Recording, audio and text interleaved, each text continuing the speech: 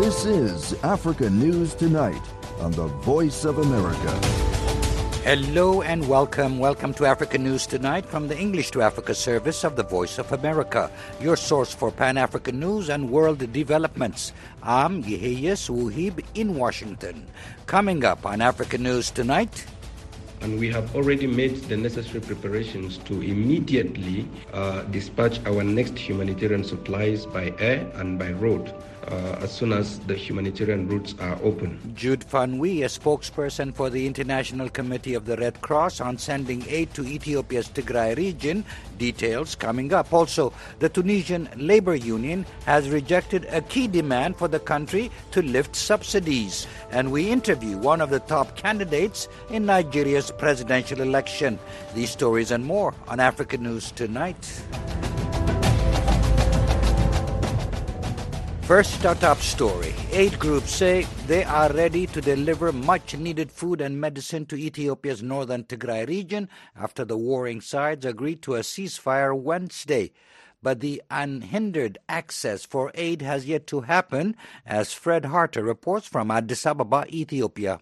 The deal between the Tigray rebels and Ethiopia's federal government commits federal officials to ensuring unhindered humanitarian access to Tigray, which is in the grip of one of the world's biggest humanitarian crises. Some 5 million people there need humanitarian assistance, while doctors at the region's flagship Ida hospital say they have run out of medicines to treat sick patients. Representatives of the World Food Programme and the International Committee of the Red Cross told VOA their organisations are ready to send trucks carrying aid supplies into Tigray, but have not been given the green light yet by the federal government. Jude Fanwi, a spokesperson for the ICRC in Ethiopia, welcomed the signing of the deal Wednesday, saying the conflict has caused vast civilian suffering since it broke out 2 years ago. The ICRC remains committed to supporting the population of northern Ethiopia, and we have already made the necessary preparations to immediately dispatch our next humanitarian supplies by air and by road as soon as the humanitarian routes are open. Roughly 1/3 of children and 3/4 of lactating mothers screened in Tigray last week displayed signs of malnourishment. Meanwhile, fighting has displaced around 500,000 people in northwestern Tigray. Most of them are cut off from aid distributions. On Thursday, a spokesperson for the UN Office for the Coordination of Humanitarian Affairs told reporters they are in contact with the government of Ethiopia and others to resume the movement of aid convoys and personnel to the cities of Mekelle and Shire. Aid deliveries to Tigray have been severely restricted since the war in northern Ethiopia began. No aid trucks have entered the region since fresh fighting erupted on August 24. Aid deliveries have resumed to parts of the Amhara and Afar regions next to Tigray that were also affected by the fighting. Fred Harter for VOA News, Addis Ababa, Ethiopia. Meanwhile, authorities in Tigray say Ethiopia has carried out drone strikes on civilians less than 2 days after signing the peace deal. The French news agency AFP reported that a spokesman for the Tigray's People's Liberation Front, Kende Gebrehiwot, said on Twitter that the attacks occurred yesterday in the city of Macho. He did not specify casualty figures. So far, there has been no response by Ethiopia or the African Union. Not with that kind of measure. I think Tunisia definitely needs new government. I think the current government... The Tunisian Labor Union has rejected a key International Monetary Fund demand for the country to lift subsidies. Former Education Minister Hatem Ben Salem said a war government is needed to save the deteriorating economy, saying he considers the current government unqualified to face the problem. VOA senior analyst Mohammed Al-Shanawi asked Mongi Daoudi, president of the Tunisian United Network, if that scenario could ease the economic crisis. Not with that kind of measure. I think Tunisia definitely needs new government. I think the current government has shown that it does not have any solutions. It doesn't have answers for the many crises that Tunisia is facing. Having a smaller government, a more competent government is definitely needed. However, the key ingredients is the political solution. I think what Tunisia needs right now as a maybe requisite for this government that Mr. Ben Salem is talking about is a political solution, is for Kais Saied to open dialogue with political parties opponents, who the majority of them right now are opposing him. He needs to call everybody to the table, realize that Tunisia is in dire situation, is dire condition for a consensus around a government of the nature that Mr. bin Salem is talking about. Then, if there isn't a consensus, if there is an agreement among political, players, the major political players, then we can start talking about a government that's going to come in and basically try to save the economy. And definitely, it has to reach outside the borders of Tunisia for extra help beyond the IMF loan and beyond these typical austerity measures that are required. It needs an infusion of cash, big capital that's going to take the economy and turn the wheels of the economy forward. And it's not going to be able to do that while the political situation is in crisis itself and very fragmented. So what's needed to ease the economic crisis while the Tunisian people are rejecting the austerity measures and the economic reform? I think it's going to be if Kais Saied stays on this course, he's going to be facing the IMF pressure by himself. Not only that, but the big issue right now is even the conditions that it seems that the government of Kais Saied has agreed to are not explicit. They're not in the open. The Tunisian people still don't know the details of this agreement. And therefore, if he's going to try to impose these austerity measures, he's going to be facing a major pushback from not only the political parties, but actually the common people, the common man who are actually suffering under these current circumstances. And these austerity measures by the IMF is going to make things worse. Your question is, how do we get out of this? I think it is to find a political solution for a transitional period with a transitional government, a smaller government that is competent and focused on solutions, and go to an early elections, parliamentary and presidential. That would hit the reset button, that would put the political track set forth, and that will definitely bring some help from outside to get the country out of its economic crisis right now. That was Mongi Daoudi, president of Tunisian United Network, speaking with VOA senior analyst Mohammed El-Shenawi. Refugees in Malawi's Dzaleka camp who were removed from a food rations list have protested and seized a World Food Programme vehicle. The WFP removed about 600 refugee families from the list for receiving food rations in February, saying they were self-sustaining and citing inadequate funding. But more than half the families, mainly from the Democratic Republic of Congo, say they are now struggling with food insecurity. Lamek Masina reports from Blantyre, Malawi. The refugees started the protest Wednesday, demanding the WFP officials resume providing them with rations, saying that living without food assistance has become unbearable. Early this year, WFP removed about 600 refugee families from the food ration list, saying the families were self-sustaining. However, more than half of the delisted refugees are holding protests around the camp, challenging the assessment procedure. Ndainze Eliude is a refugee from Burundi who arrived at the Dzaleka camp in 2002. I cannot work so that I can feed my family, and I'm very hungry. But I am not castigating or insulting them, but I am just complaining that they did little not good to remove me from the list, because now I am not managing to get some food to my household. The protesters are currently holding on to the vehicle they seized from WFP officials Wednesday during the protests. Actually, it is just an act of symbolizing that this car belongs to the company that would give us food, and it has taken food from us. So now let us hold it so that the owners can know that we are here and we are hungry. Badri Bahaji is the head of communications for WFP in Malawi. He says the refugees took the car as the WFP officials left a meeting with partners on the camp premises. So the meeting went really well, but after 11:30, WFP staff and vehicle were prevented from leaving the camp. So the refugees surrounded the WFP vehicle, preventing it from leaving. The situation was handled without any violence. After a couple hours, the staff members managed to leave the camp unharmed, but the WFP vehicle is still blocked in the camp. The refugees holding the vehicle say they were released only if the WFP put them back on the list of food ration recipients. Bahaji says the WFP will soon conduct a profiling exercise for all the households at the camp, which houses about 52,000 refugees. He says the exercise will provide an opportunity for all the refugees, including those taking off food ration assistance, to explain their food security situation. Lamek Masina for VOA News, Blantyre, Malawi.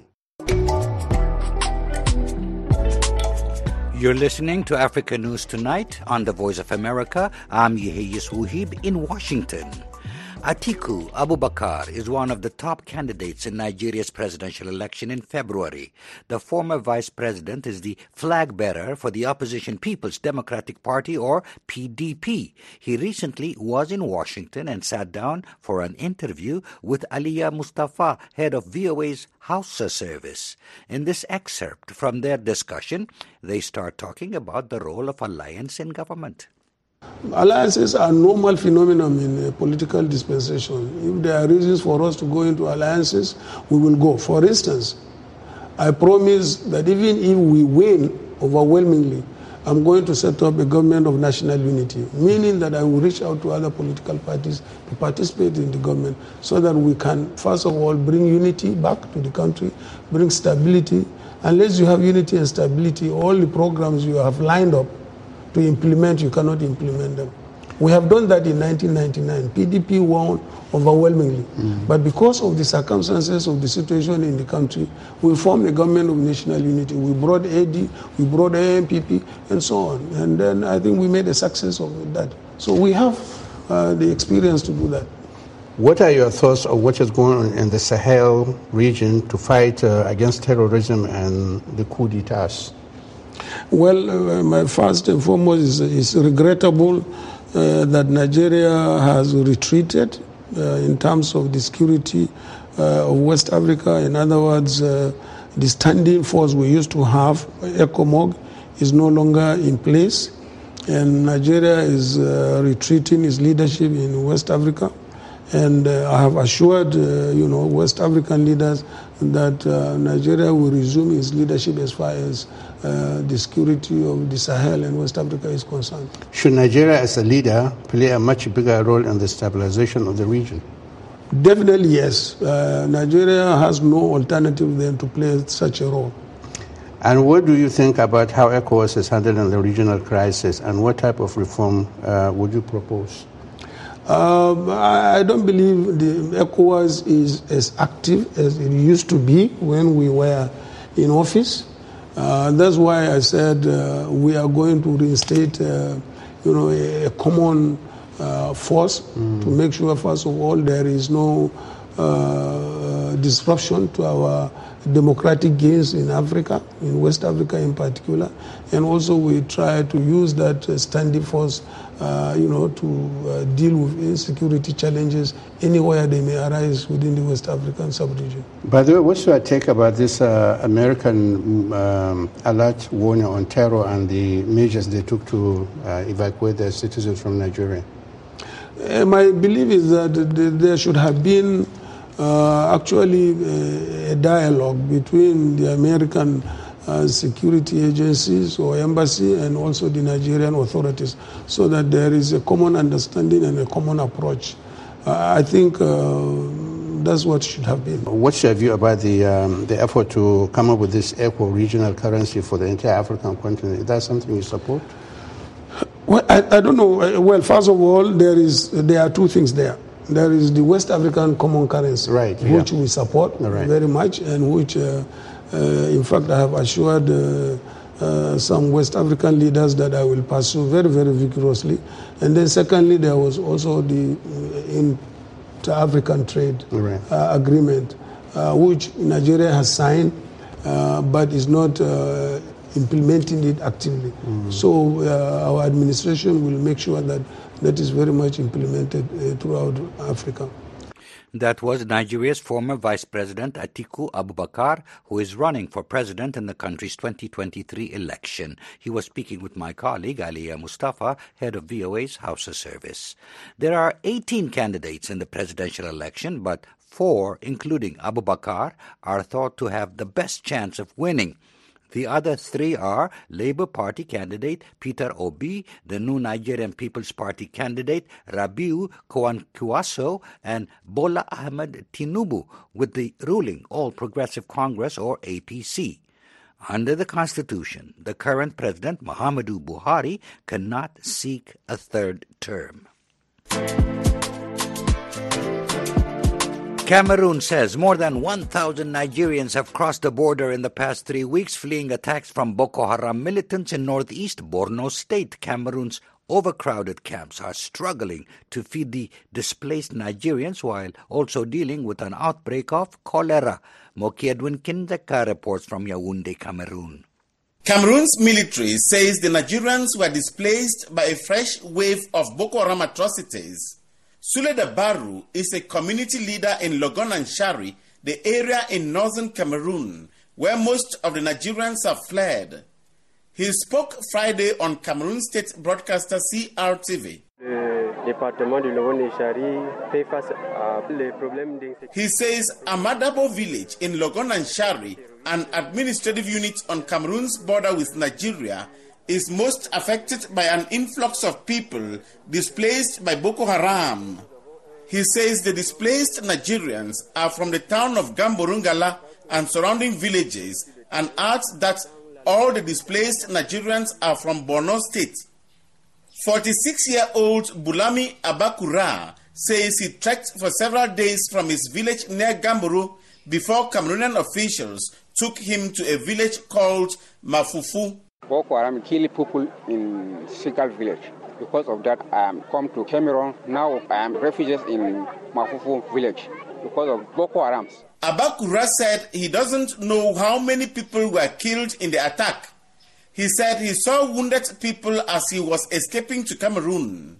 VOA could not independently verify accounts of fresh Boko Haram atrocities in border localities. But Cameroon and the displaced persons say Boko Haram attacks have increased in border localities over the past 3 weeks. The Cameroon government says host communities and charity groups are providing food and water to the new arrivals. The World Food Programme this week said it has a 40% shortfall of the $37.8 million it urgently needs to provide food and humanitarian assistance to several million people in Cameroon, including displaced Nigerians. The displaced Nigerians come as Cameroon is struggling to contain a cholera outbreak provoked by floods on its northern border with Nigeria and Chad. Logon and Shari reported 48 new cases of cholera this week. Manauda Malashi is Cameroon's Minister of Public Health. Manauda says Cameroon and humanitarian agencies have deployed health workers to the northern border with Nigeria to treat all cholera cases. He says health workers are educating displaced persons and host communities on prevention measures, which he says are to respect basic hygiene rules.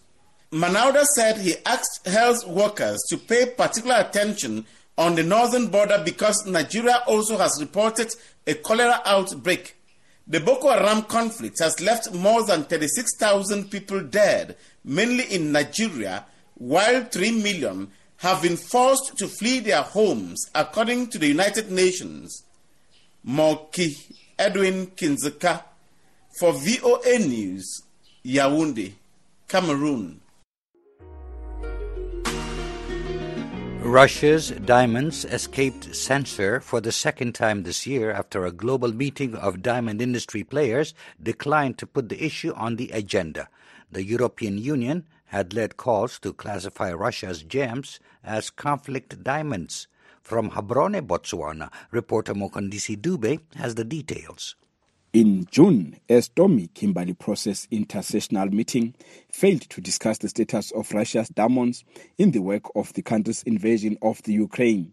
Meeting in Botswana's capital, some members of the Kimberley Process wanted Russia, a leading producer of diamonds, suspended from trading in what the body deemed to be conflict gems. The Kimberley Process is a diamond certification program created in 2003 to prevent trade in conflict diamonds.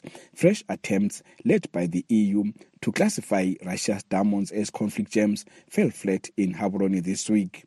Belgian-based diamond expert Hans Mekate says it's unfortunate the Kimberley Process is failing to reform.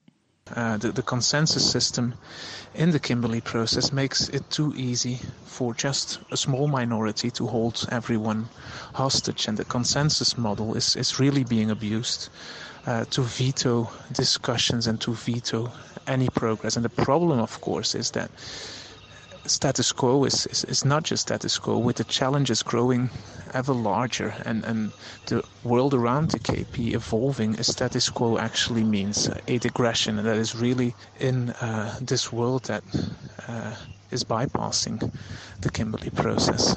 For an item to be on the agenda at the Kimberley Process plenary, all participants must be in agreement. However, some members objected to the discussion of the Russia issue in Gaborone. Smiso Mlevu, the spokesperson of the Kimberley Process Civil Society Coalition, says such matters can only be resolved if there are reforms. They are solving today's problems using a solution which was set up 20 years ago. We have had the reform cycle before as the Kimberley Process, but it's unfortunate that that reform cycle came to an end without any meaningful progress having been made during that cycle. Botswana President Mokgweetsi Masisi acknowledged the challenges of leading the diamond body amid Russia's invasion of Ukraine. I also wish to acknowledge and thank you, all of you, for the support that you have rendered us to successfully carry out the duties of chairing the KP during the current challenging socio-economic political landscape. Today, Zimbabwe assumed the Kimberley Process chairmanship for the next 12 months. For VOA, this is Mqondisi Dube in Gaborone, Botswana.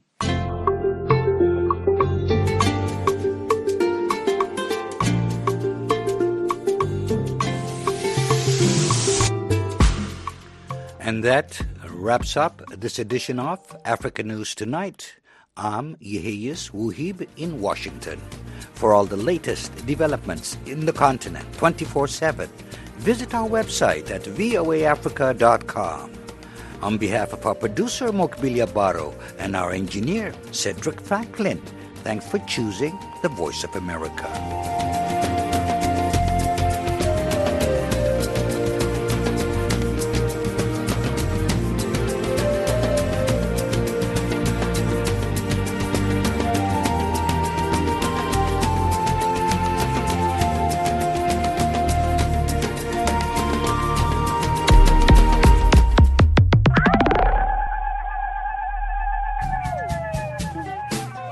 Hello, this is Heather Maxwell, host of Music Time in Africa. Join me every Saturday and Sunday for an hour of awesome African music. Wake up, dance this music. Like to stay on top of new music trends? Breakout artists? New releases? Maybe you just love the classic styles and artists of the past.